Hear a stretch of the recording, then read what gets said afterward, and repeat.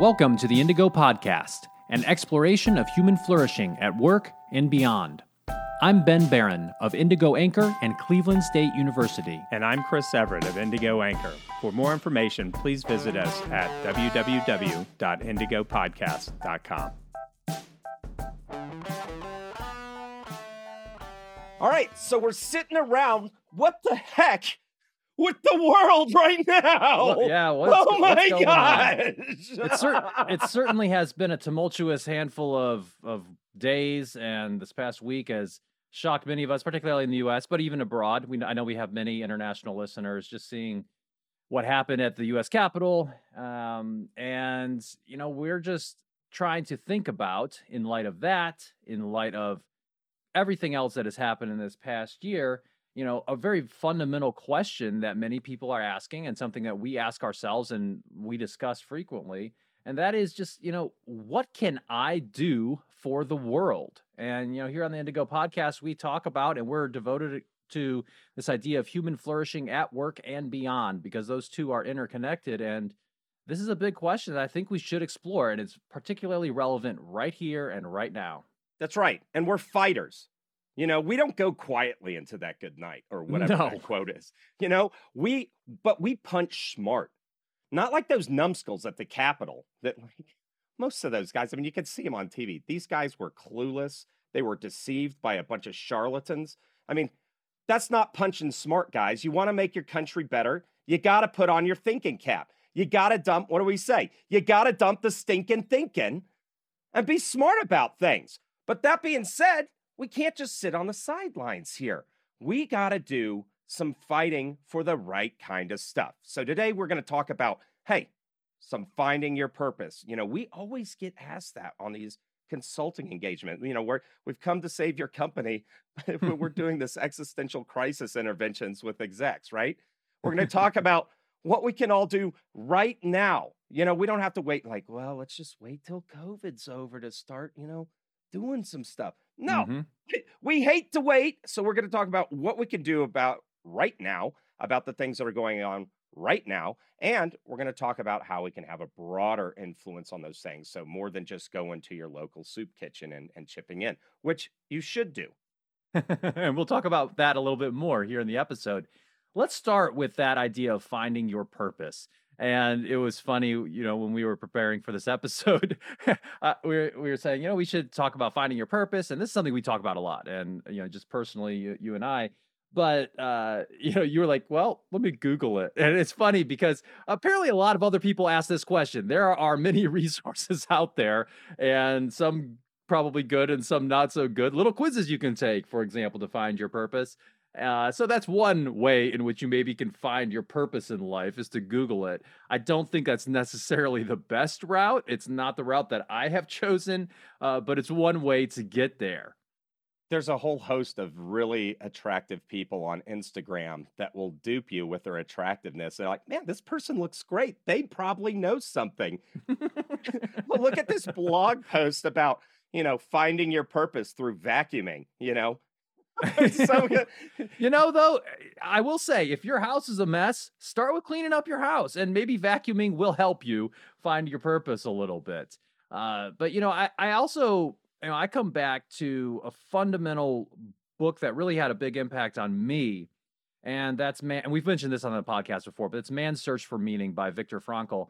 And, in that book, he talks about how, and he provides good argumentation for, I think, the idea that we really should be looking for purpose and meaning in life, not searching just for happiness, right? So finding your purpose, in my mind, and I'd love to hear your thoughts, Chris. It's not necessarily just about feeling good about things. It's not just about, having some sort of hedonistic type of journey in which you're just trying to maximize your own pleasure and minimize your pain. For me, purpose comes down to ideas of duty, ideas of service, ideas of making a difference in the world, and those types of bigger types of, questions that we'll talk about here a little bit more. Yeah. So much is like, well, what do you like to do? Well, I like to read philosophy books and play guitar all day, but that doesn't pay the rent, right? Nor does it necessarily, unless you do something with it, help the world, right? I mean, yeah, you can stuff Twinkies in your face all day and look at whatever detritus on the web, and okay, maybe that's scratching your itch at the moment, but that's not where it's at. When World War II came around, I bet you a lot of people are like, I could use some more trench warfare in my life or something. No, they're like, oh my gosh. But when a weed like a world war crops up, you got to tend to the weeds. A lot of this is tending to our environment that we live in. So if there's stuff like there is bad stuff going on in a lot of communities right now, well, you might have to tend to some weeds. My National Guard career has not all been daisy and roses. Just another day being a super patriot in uniform. No, I deal with, bad leaders, a variety of quality of followers and peers, promotions, all the, logistical stuff. I don't want to go. I want to go out in the field and shoot weapons. I don't want to sit here and do this paperwork, but that's part of it. And I think a balanced life is required here. Twinkies are good.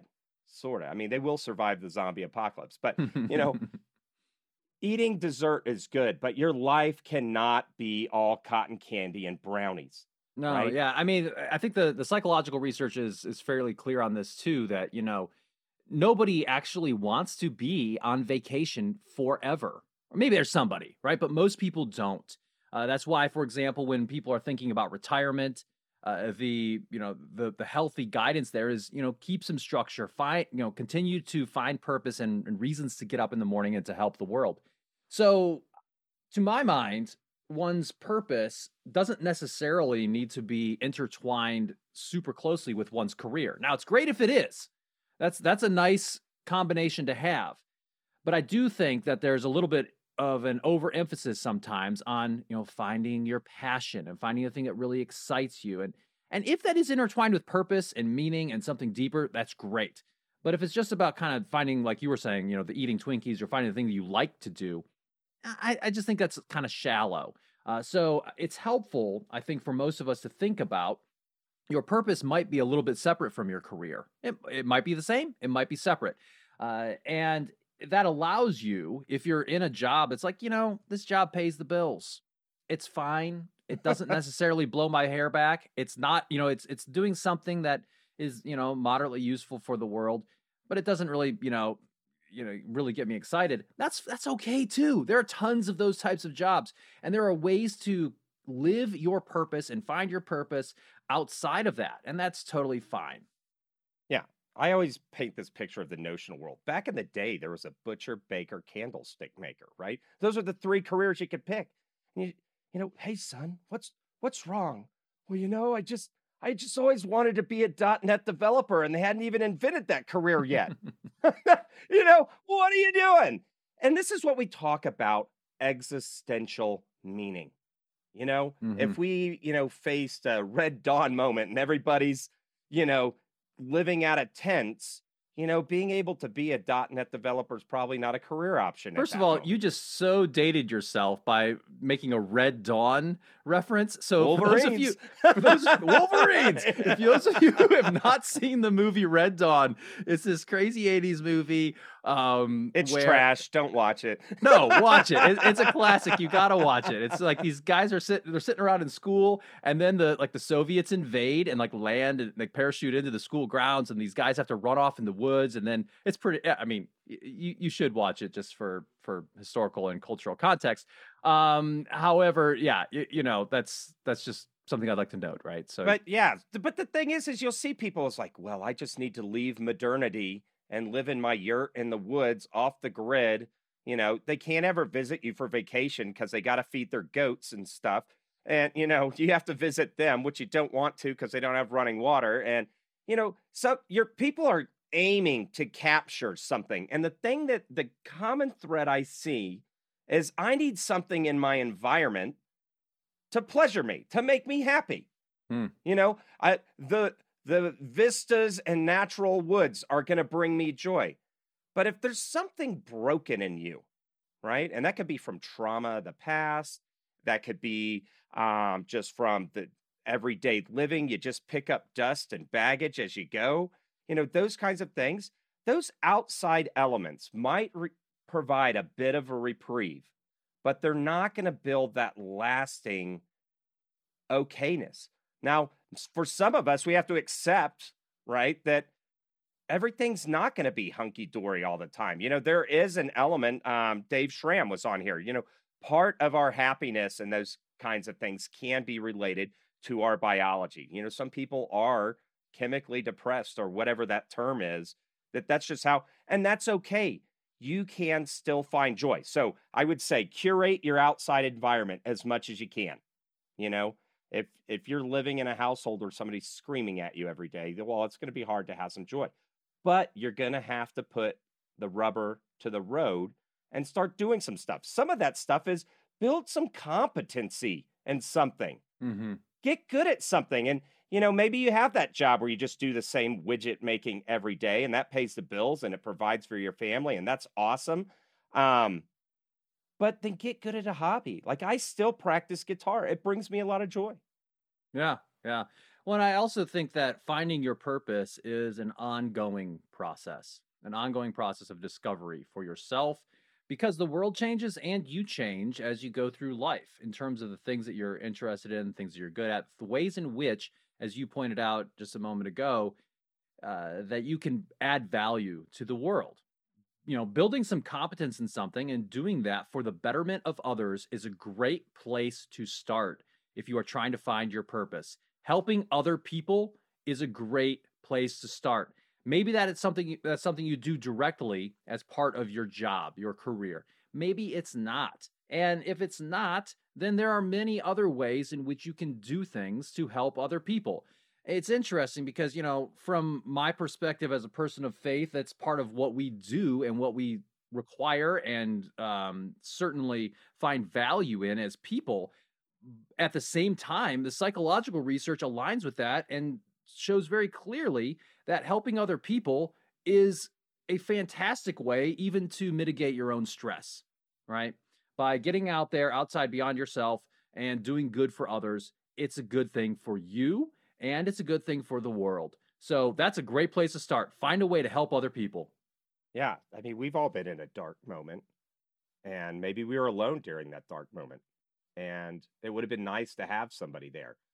Well, you can be that change you want to see in the world. Be that person for somebody else. Just remember those times, and that's helpful. That's the going to your soup kitchen and volunteering. Having been a person of faith and been involved in church work, everybody wants to sing in the choir or be the greeter.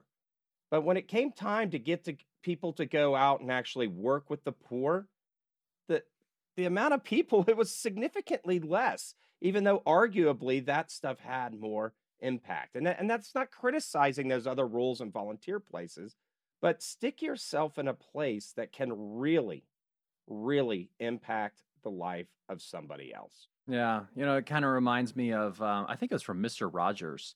Remember Mr. Rogers? I think in one of his episodes, he was talking about when there are crises and people doing bad things. He said, look for the helpers. Look beyond the evil in the moment and look at the people who are helping other people. And that's where purpose is. And he's talking to kids there. Yeah. We're adults. We can be the helpers. Yeah. That kids can look at and be like, well, gosh darn it, there's a helper. Yeah. How about look at that? And I'll get super personal here just for a moment. And our listeners know that I went through a personal tragedy back in November when my son was killed. And I think many people around me, including you, Chris, stepped up to the plate and were there for me and my family during that time.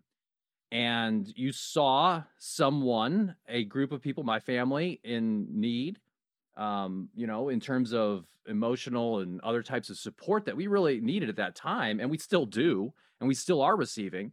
And people found their purpose that way. And I, am forever grateful for all of that. And, people in my community here in Hudson, Ohio, and broader, all over the country, really. I mean, a lot of my old military friends have done amazing things to help out And, so I think that's a perfect example. The way in which people responded to me and my family during the past several months is a good example of people seeing a problem, seeing a need, and responding in a way that was purpose driven. That, and I hope that those people feel good about helping us. They should feel good about that. Right. And that's where, in terms of, the causality here of purpose and happiness, to my mind, and I think there's good evidence to suggest that purpose comes and doing things with purpose and meaning comes before the happiness, right? Get out there and help people, and that's going to make you happy because you're going to see the results of it. And you can at least, and even if you don't, you can at least know that you were trying and doing good. Yeah, there's been so many people in my life where I, see them years later and I said, you had such a big impact on me. And they're like, what? Yeah, they had no idea. Yeah. Like one of the most impactful moments of my life. And you didn't even know. Just do it. It's the same thing with therapy. Well, if you've been 40 years not doing so well, what are you going to have to go to 40 years of therapy to have a better day? No, you start acting in the good ways now and you act your way to the future that you want. Yeah. And so let's just talk about with the world burning down, so to speak, which it's not because there's lots of helpers like you and me and our listeners out there. Let's talk about what we can do right now for the world. Sure. I think there are many things that we can do right now. I think the lie that sometimes we tell ourselves is that, leadership or making the world a better place, that's something that they do. That's something that other people do. That's something that our elected officials do. And maybe it's something that they should do, right? But that is abdicating our own personal responsibility to make the world a better place through our own actions. And when we do that, I'm sorry, but that's just lazy, right? We all have the ability in little ways, maybe in bigger ways, to make the world a better place. And one of them that you could do right now is, hey, when you can, go get that COVID vaccine. Yes, sign up. The first thing that everybody can do is sign up and go get vaccinated. Now, I'm doing some work with a public health department here with some contact tracing and stuff. I have been vaccinated. And, I was a little under the weather for a couple days and then fine. Like, no problem. I get a little under the weather when I get the flu shot. It's and so to just put it in context, because I've heard some people say, well, I need to wait. I need to wait until more people have had this. Well, and then I always ask them, like, hey, man, well, how many people need to have it? Is it 1 million? They don't have a number. They just feel insecure about it. But let's put this in context. Any of these medical companies, if these vaccines mess up, it's going to destroy their stock price and their ability to sell meds in the future, right? 30,000 people went into the Moderna vaccine, a trial, and over 4 million doses, vaccines have been given in the U.S. alone thus far. Actually, I think it's over 5 million now. So it's a significant amount of size. Go get vaccinated. It's good for your community. It's good for your own health. And tell people that you've been vaccinated because we've got some people that are worried about it right now. That's right. So do that, but then beyond this whole COVID debacle that we've all been dealing with now for a long time, there are other things you can do right now. And sometimes, again, coming back to this idea that I don't think we can, it's not helpful to think about, making the world a better place in these grand ways. Start with what's around you, right? Start with being a good family member, right? The family is the fundamental sociological unit in our civilization. Guess what? If you make your family a little bit better, if you reach out to that estranged sibling or parent and you try to bridge those relationships and do the best you can, you know what? That's making the world a better place. And so be a good family member. Invest in those relationships around you. Care about people's well-being, And when I say family, that could be your biological family. It could be people beyond that as well, of course. Yeah, your chosen family. We see a lot of people, some people don't have family or they have a group of people they're really close in. Friendsgiving has kind of become like this thing. But invest in those close relationships that are meaningful to you. And you got to care about other people's well-being, including people that have political views that you find completely numbskullery. Still be kind and loving. Reach out, help where you can. Helping an old lady across the street type stuff it's the kind of world you want to live in. Right. Do those little things to help out each other. This may sound like just, common sense. Well, you know what? If it were common sense, I think it'd be more common. And, we see a lot of brokenness in families and in other types of relationships. And I think those are opportunities for all of us to have some purpose and meaning and to make the world a better place, right? So that's a place you can start right now. Get vaccinated and be a good family member, be a good friend. And I want to speak because I see this with soldiers and other people. This isn't our first economic crisis either. Right. It really impacted a lot of people. I knew the last one. And, the primary breadwinner possibly comes home and has lost their job due to the economic situations out of their control. And they start to get antsy at home. The kids start messing with stuff and you're like, hey, what are you doing over there? Some of these social ties can start to break down. Look for those people in your community that may not know what to do or be at risk. We're in the military. We're trained to kind of, hey, this person might be a suicide risk right now. Find out some of those things. Educate yourself on those and look for people in your circle and community that might be a risk so that you can come and help them. Maybe if they're in your bubble or something, you could take the kids for an hour so they can just go for a walk and blow off some steam. We got to be the pressure release valve for each other as we triage going through political crisis and the pandemic at the same time. Yeah. It kind of reminds me of going back to one of the oldest stories in the Bible of when Cain kills his brother Abel, and then he's, God asks him where his brother is, and he says, am I my brother's keeper? And, yes, you are. We are. We are all our brother's keeper. We are all our sister's keeper, right? That is how we should be living. And those fundamental basic ways in which we can relate with each other, you imagine that multiplied out across the millions of ways in which we can do that over, in our lives, it all adds up. And it makes for a stronger society. It makes for a stronger civilization. It gets us to a better world. So do those things. Another thing that we've talked about a lot is, be an informed person. All right. This is something you can do right now. Read.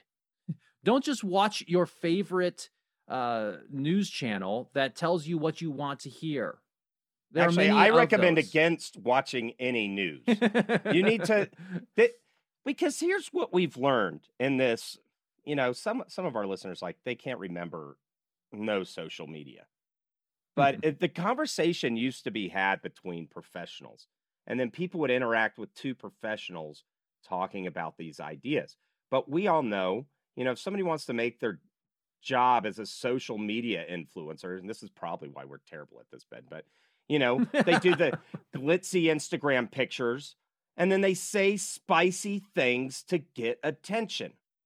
But when the whole world's made up of people trying to say spicy things to get attention, it quickly just becomes a cesspool of garbage. Yeah. And that's where we're at. We know from Facebook, emotional cries get more clicks. Yep. And yet we also know from social media, stuff's less likely to be true if it is only an emotional appeal. You want to talk healthcare? Oh, healthcare is so riveting. And it's like, so let's look at the actuarial values and the cost basis and the taxation and the budget. Everybody's asleep right then. Yep. But if you say, they're going to take Meemaw's pills, everybody's, anger. I don't want to pay for Meemaw's pills, but Meemaw's going to die without them. They're just they're going nuts. And that's not a real conversation, guys. You're absolutely right. And I also have to clarify for all of our listeners what a Meemaw is. So a Meemaw is a grandmother, and that is a phrase that is oftentimes used in the American South for grandmother. Carry on. I know that was a new one for me. Grandma, Opa, all the. Anyway, that's right. I think but your point is very well taken that social media drives people to the extremes in terms of getting attention, and if that's where you're only getting your sources of information, it's likely going to have some sort of spin to it. And so I recommend, gather your information from a variety of sources. There are many decent journalists out there and other types of news publications that I encourage people to read. Don't just read the ones that are in your echo chamber, so to speak. And approach any kind of argument or any kind of policy issue or anything that you're thinking about with some thoughtfulness. Don't just say, "Oh, this meme really resonates with me. I'm going to share it." You can't talk policy in a meme. Anything worth fighting over is more complex than a one-liner. Yeah. Well, and that's where I see the I had to Google it the first time I saw it, but sometimes people will write TLDR, too long, didn't read. Right. Yeah, that's the problem. That's the problem. People are going through life with a bunch of TLDR. No, it's not too long, didn't read. It probably had some good information and you should have read it. So take the time, get out there, dig into, if you're really passionate about a public policy issue, be it healthcare or immigration or any of these things that gets people all riled up. Well, you know what? Maybe actually dig in there and try to understand it from all angles. It's going to require you to expend some brain cells, but you're going to be a more informed person, and it's going to be able to better equip you to make a difference in your world. Yeah, because I want to call baloney. If you want to punch smart, if you really gave a rip about these things, right? Why are you so uninformed on these topics? And this is the social media-ification of everything. So everybody, you want attention, you want followers, you do the stupid behaviors, attention-seeking, shock, emotional appeals that are about kiddie pool deep on their deepest day. Mm-hmm.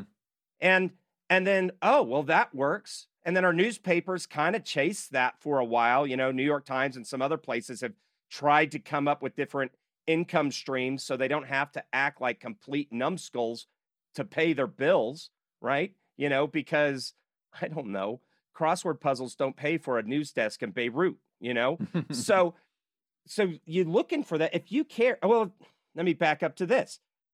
So the newspapers did it, the people on the news, right? And I don't care what your opinion of Fox News is from a content basis, but the amount of money they spend on actual news gets smaller and smaller and smaller. And they have, in every news station, this is why I say don't watch news if you can avoid it. They have we call them the talking heads. And how do talking heads get rated? Well, acting like the dummies on Facebook and stuff. Yeah. Like this is the emotional plea, the shallow arguments. This is not what was Meet the Press that was a pretty serious, conversation with somebody where you could deep dive into policy. That's not what news media is about. Yeah. Well, and even Meet the Press, I think some people would argue has degenerated, in recent years. And that's a point for discussion, I suppose. But yeah, go watch the news in the 80s. Yeah. And right? so you talking about this, Chris, reminds me of sitting around with my grandfather when we'd go visit him in Michigan. And I mean, basically from 5:30 to 7-ish, you don't bother grandpa. If you want to be in your grandpa, time. It's news time. And so what he would do is he would flip the channel. First of all, he hated commercials. And so he would flip from channel to channel. He'd watch the major networks. So, the NBC, the ABC, CBS. He'd kind of flip around between those. And then it was always PBS, the the Jim Lehrer and McNeil NewsHour, right? The PBS right. NewsHour. I guess that's what they call it now, just the PBS NewsHour, which, by most standards, a lot of people would think is kind of boring because it's just, here's some stuff that happened. Here's a little in-depth investigation into something, but it's actually pretty good, right?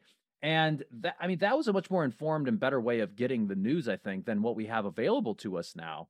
And what most people are doing in terms of just looking at their phone and getting outraged about stuff and sharing stuff without thinking. And that goes to our next point.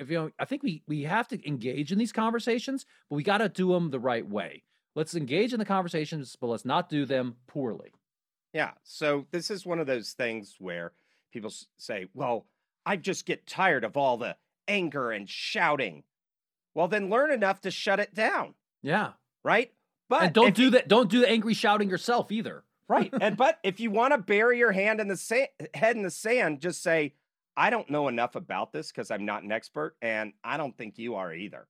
If you're going to bury your head in the sand, at least take something to curate the conversation. So you can say, gee, I don't know, but you're yelling about this so angrily that it's hard to get at the substance of what you're saying. Or this seems to be a complex issue. Are you sure that meme captures the crux of it?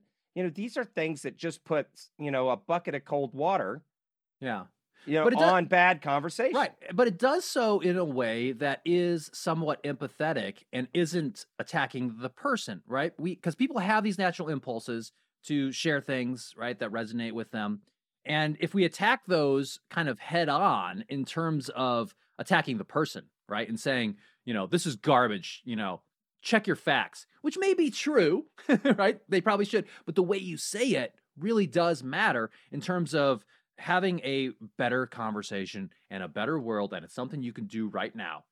I like what you said in terms of, this seems like a really complex issue. I think there's probably a lot that we should be looking into. What are some of the sources for other information about this? I think that's a much better way to go about it. Yeah. And so we talked about Google, how to find your purpose. You can Google how to have better online conversations. Yeah. There are some, Medium has some, self-published stuff. Just go find out. One of those techniques is a straw man, where somebody sets up a fake argument that looks similar. So Ben Barron says, I hate strawberries. And I'm like, can you believe that he hates all red fruit, including tomatoes? Because tomatoes are a fruit, by the way.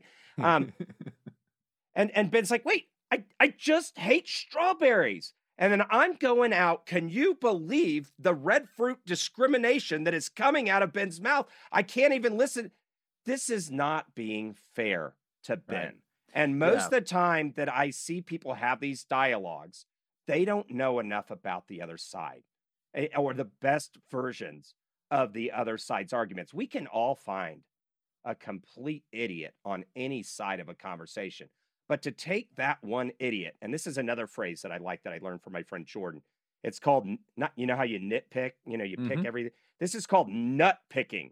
You go find the one nut on the other side and then hold them up as the banner of that side's argument. That is straw manning that side, and that's not being a good citizen here. Yeah, and oftentimes it's done just to make fun of another side. It's done at the expense of other people.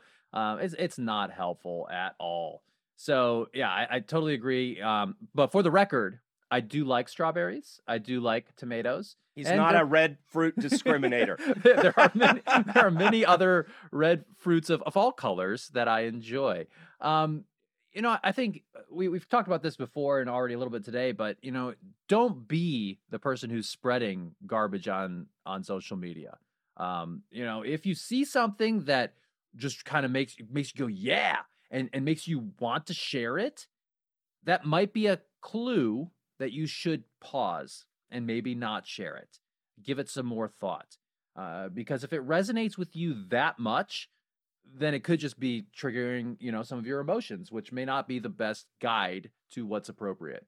Yeah, when you're flooded with that, you're not in the right headspace to curate a good conversation. You maybe need to simmer your sauce a little bit before you engage. Okay. Yeah, exactly. Which this brings me to another thing that a lot of people do in this space, and I see major figures do this. People that sometimes say really good stuff, but we can all think of like the Ben Shapiro's and Rush Limbaugh's and other TV people like Dan Rather, which I don't have a complete survey of Dan Rather. I remember Dan Rather being super serious, right? This is Dan Rather reporting live or whatever, right?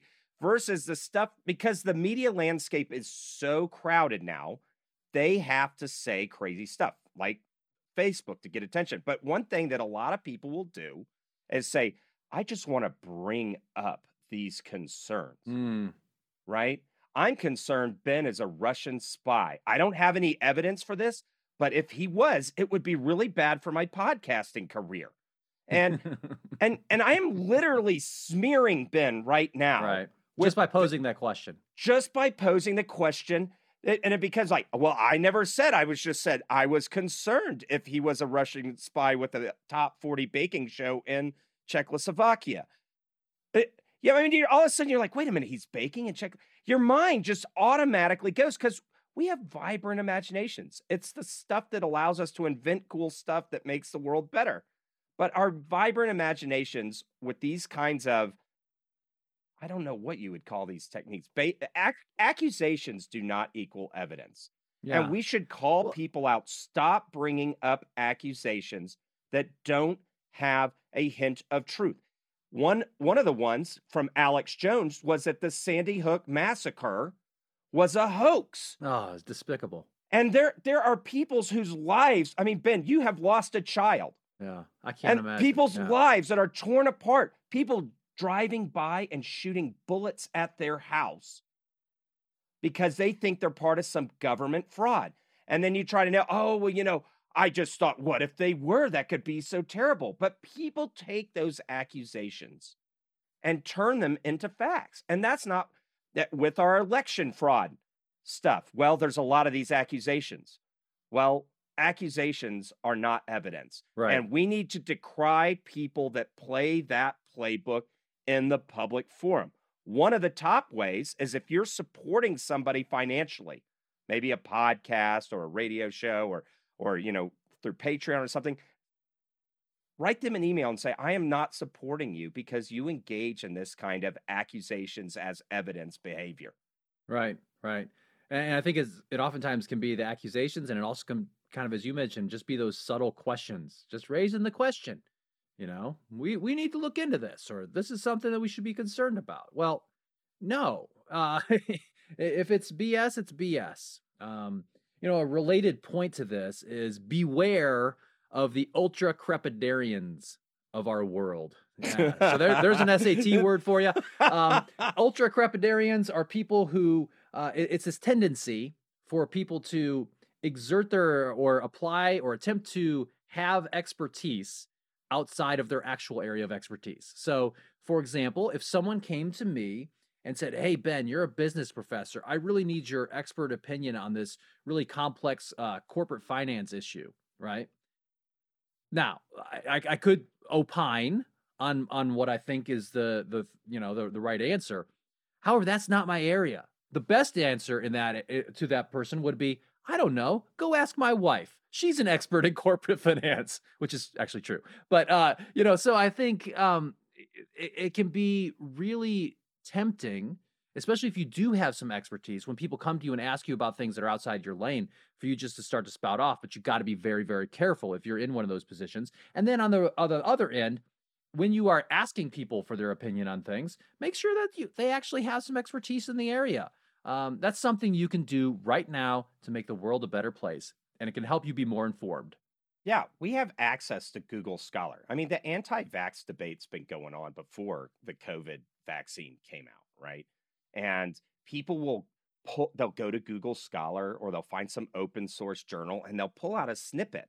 But one of the things is a lot of people don't even know how to evaluate scientific literature. So you can go to another scientist in even a related field, and they can read something and understand stuff like statistics. Like, sure, this seems statistically relevant. And you can begin the conversation. Yeah. There's no reason to go find a flipping expert. They are all over the actual web. And so, and sometimes you'll have an expert, I call them experts gone wild, right? One guy, or let's take climate change. So there's examples in the past, like Itzhak Semmelweis. He's the guy who said, hey, physicians should wash their hands, especially after working on cadavers and before delivering babies. Like, moms weren't wanting to go deliver because their kids were dying. But, the doctors thought, it can't be me. I'm a helper. I'm doing cadaver work so I can learn more about the body. Well, Itzhak Semmelweis was like, hey, man, you got to wash your hands. The germ theory was starting to come around. Yeah. And they tried to take his medical license. Yeah, he was Like, not treated well when he first came out with those ideas. there's examples of, because you're always, well, what if the minority's really correct and the majority miss it? Well, some things that I've seen that help you say, when is this the case? Right? You're always going to have a better batting average going with the majority. And science does have a way of updating itself and correcting. But so on climate change, you would normally see, there's maybe 100 so or whatever. There's not a lot compared to the people that says that climate change is real. You would see them come together under one or two best arguments against the majority's position. So, but when you see hundreds of thousands of different little micro arguments and no consensus on the minority opposing side, that's one of those signals to you as a layperson of, hey, listen, you guys haven't really come to consensus on the one or two items that defeat the majority. And if you can't convince your peers, why should me, as a lay numbskull, be convinced either? Yeah. Yeah. I mean, this is just a place where you have to defer on some of those things. Right. So being an informed consumer of information is certainly important. That's something you can do right now for the world. We talked about getting vaccinated. Now, once you've gotten vaccinated, do some volunteer work. It's interesting. How many opportunities, I'll say, are available to do good in your world, in your communities through volunteering. Unless you have a really horrible reputation and do a terrible job and are just a mean jerk, most organizations will take you as a volunteer, right? I mean, they like your help. And there are many opportunities for that. This is something that is particularly widespread in the United States.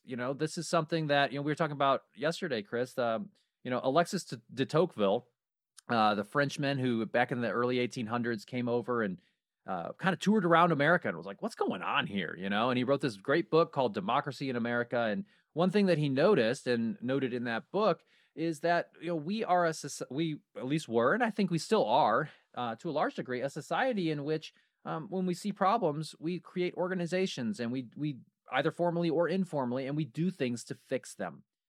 You can do that. And there are many opportunities to do that. Get out there, volunteer in an organization. It's going to help you in terms of it's also going to help you in terms of like networking, building your own skills, building your leadership abilities, all of those types of activities. But, it's also going to make the world a better place. So there are those opportunities. So get involved with some community organizations.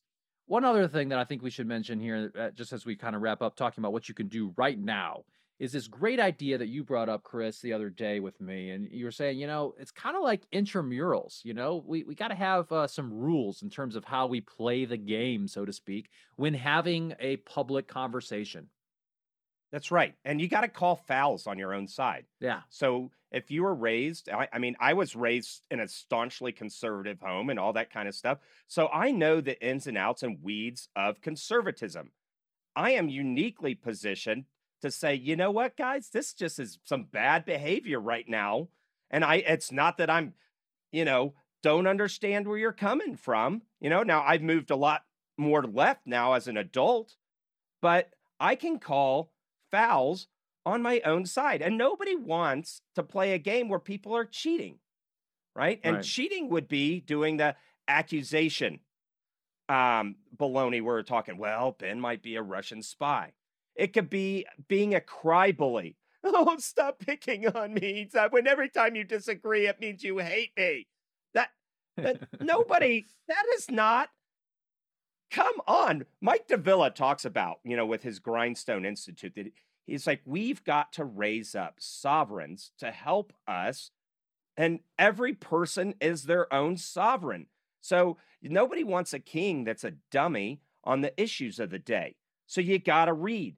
That being said, nobody wants a king that's unjust and says, because I say so, and you're dumb. Mm-hmm. Well, that's not cool. That's not cool at all. And if you're on the left, you've got to call. We've seen bad behavior, and this isn't a form of both sidisms. Sometimes in moments of history, back when the Democratic Party was the party of slavery, they were summarily wrong in that view, right? Mm-hmm. But they're not that party anymore. People grow and change. And how do they do it? Through conversation, through evolving debates, through this thing that we call intellectual honesty. And we've got to be honest. So intramural rules, Yeah, you can call some fouls on the other side, but you better call fouls on your own side when they're screwing up the conversation. Absolutely. Okay, so we talked about some things you can do right now to make the world a little bit better. Let's move now and talk a little bit about how we can have a broader influence. So you're doing all these things, you're informed, you're having good conversations, you're calling fouls even on your own side, you're being a good family member and friend, you're getting involved in your community through volunteering and so forth. If you want to have a broader influence and, expand kind of the influence that you have, let's talk about some of the things you can do there. Yeah, so there are things, you can go to your local soup kitchen. You can work on maybe affordable housing issues or, volunteer at your church or, go be a crisis counselor hotline volunteer. Like these are things you can do that are awesome. But we need, as we organize as currently the nation state, and we are trying to organize beyond that and functions like the UN and other stuff, there are things that happen above us that impact us down here at the level we're at. But we all can't be senators, right? There's only 2 per state. We all can't be the chancellor. There's only one Angela Merkel in Germany at any time, right? And there's only one. She's so cool. There's only one of her, period, right? So the thing is, we need a guide to help us make those decisions when we need, because pretty much any modern place is a representative democracy of some sort. We send representatives to help make decisions in aggregate. And it can be really frustrating when they make decisions that impact our lives, our businesses, and all that stuff. And we feel out of control. But let's talk about the control we can have. And the first one is you need to use character and integrity as a criteria for who you support in public life. Right. I am a deep believer in the idea that character and integrity matter. And part of this goes back to, what I learned very, very early on. And, it kind of goes back to that idea from the Bible that, whoever can be trusted with a little can be trusted with much. And whoever is dishonest with little will also be dishonest with much. And I think that that's an idea that has some value in terms of, how people live their lives personally, how they conduct themselves in the public forum. That gives us clues into who people are and how they think, how they make judgments. That's very important when we are putting people in positions of responsibility. And so an additional, piece of additional criterion, if you will, for selecting leaders of our organizations, of our government entities, should be some of this, character and how people are living their values.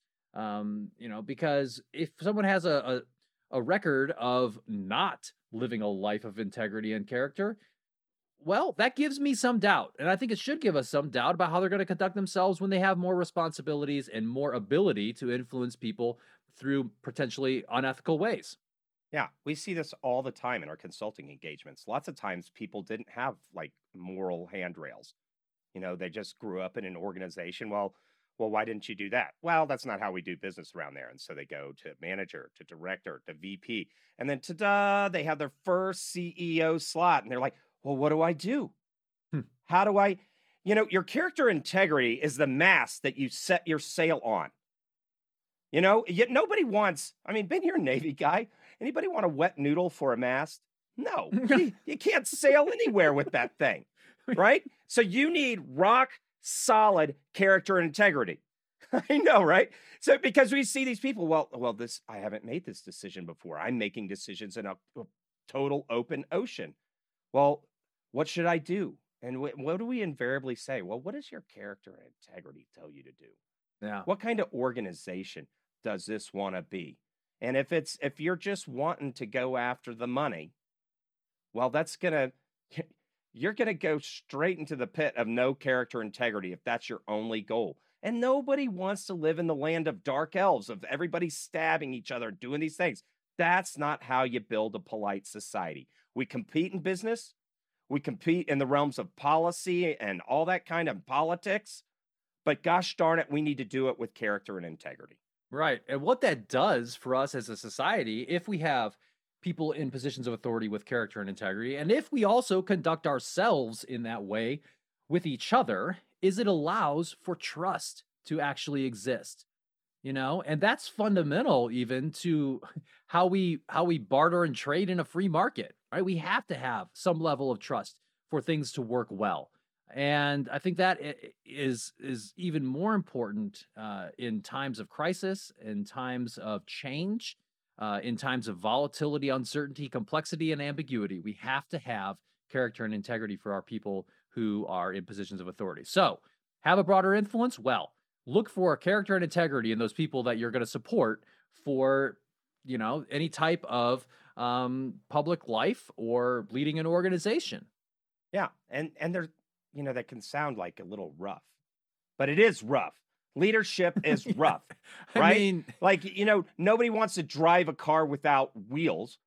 So, get somebody with character, integrity, these kinds of moral virtues to drive. And here's the benefit, because a lot of people pick people, well, he's famous, or I know that guy. Name recognition is a big part of getting out the vote. But what's cool is there's a never-ending line of people that are qualified that you can select to representing you. We said some of these commercials, the political ads, since we're just coming out of the election season here, like, I'm a fighter who will go to DC and do what's right. It's like, looks like some bad pro wrestling ad. I mean, political ads are, guys, we have modern media. Why are your political ads so garbage? That's another topic. But if everybody's picking a fighter to send to DC, well, no wonder we're having fights. That's all you send up there. Gosh, right. Where's the lovers and the debaters and the policy wonk? I want to send the biggest nerds who are savvy up to Washington for me. Yeah. Yeah, I need. Well, and what's interesting is there are a bunch of these brilliant nerds that, so to speak, and I'm saying that with all love and affection. I am a nerd, and I'm proud to buy. Yeah. So, but there are a bunch of people like that who work in government, not as elected officials. Some of them are, government appointees. Others are in the federal service as employees. And they are there doing good work. But I think we could benefit from having those types of people be the ones who are, making decisions and we setting policy. We rip our countries apart bit by bit by bit. It's death by 1,000 cuts when all we're doing is fighting all the time. Now, yes, you need to stand up for what's right and advocate and put on your thinking cap. Get experts. But if your whole goal is to, on social media, virtually punch people in the face, right? If your goal is to elect elected officials that act like total fools, and I'm a fighter. No, you're not. Look at you wearing it. You're not. I'm fighting for. No, that is not how things get done. Or if you win that way, you have a whole part of the country that's bloody, bruised, and hating your guts. And that's not how you build a country. That's not how you build organizations. We're not fighters. We need to have real conversations. And we can't have these purity tests. Oh my gosh, did you see that guy? He was talking to a Republican. I think they ate lunch together. Yeah. He ate lunch with the Republican. Dear God. Oh my gosh. Yeah. No, they're supposed to do that and talk about ideas and have honest debates. And then when they come out, and we see this, like when they brought Mark Zuckerberg up, the kind of questions they were asking were just cheap pot shots for a Twitter clip, video clip to send to their constituents. When you see people do that, you're like, listen, man, you're not even a real fighter. You're like a social media weenie that's just focused on re-election all the time. But what did I send you to Washington for? Yeah. I mean, the people that I want representing me, the people that I think we need representing all of us, are people of enough character and integrity to be able to, if the need arises, make a decision or cast a vote that they know will get them not elected again, right? That they know will put them in jeopardy for the future because they know it's the right thing to do. I think that's a good thing. I think it's a good thing to have people who have that character and that compass and are willing to do the right thing, even if it's not popular. right? And it's interesting because, I think so many people who aspire to get into public life like that do so for reasons of liking popularity and liking the attention. Wrong reason to get into public life. Yeah, these guys will criticize welfare programs while basically being on one of the richest welfare programs ever, which is being a representative. I raise the money. I do the YouTube clip.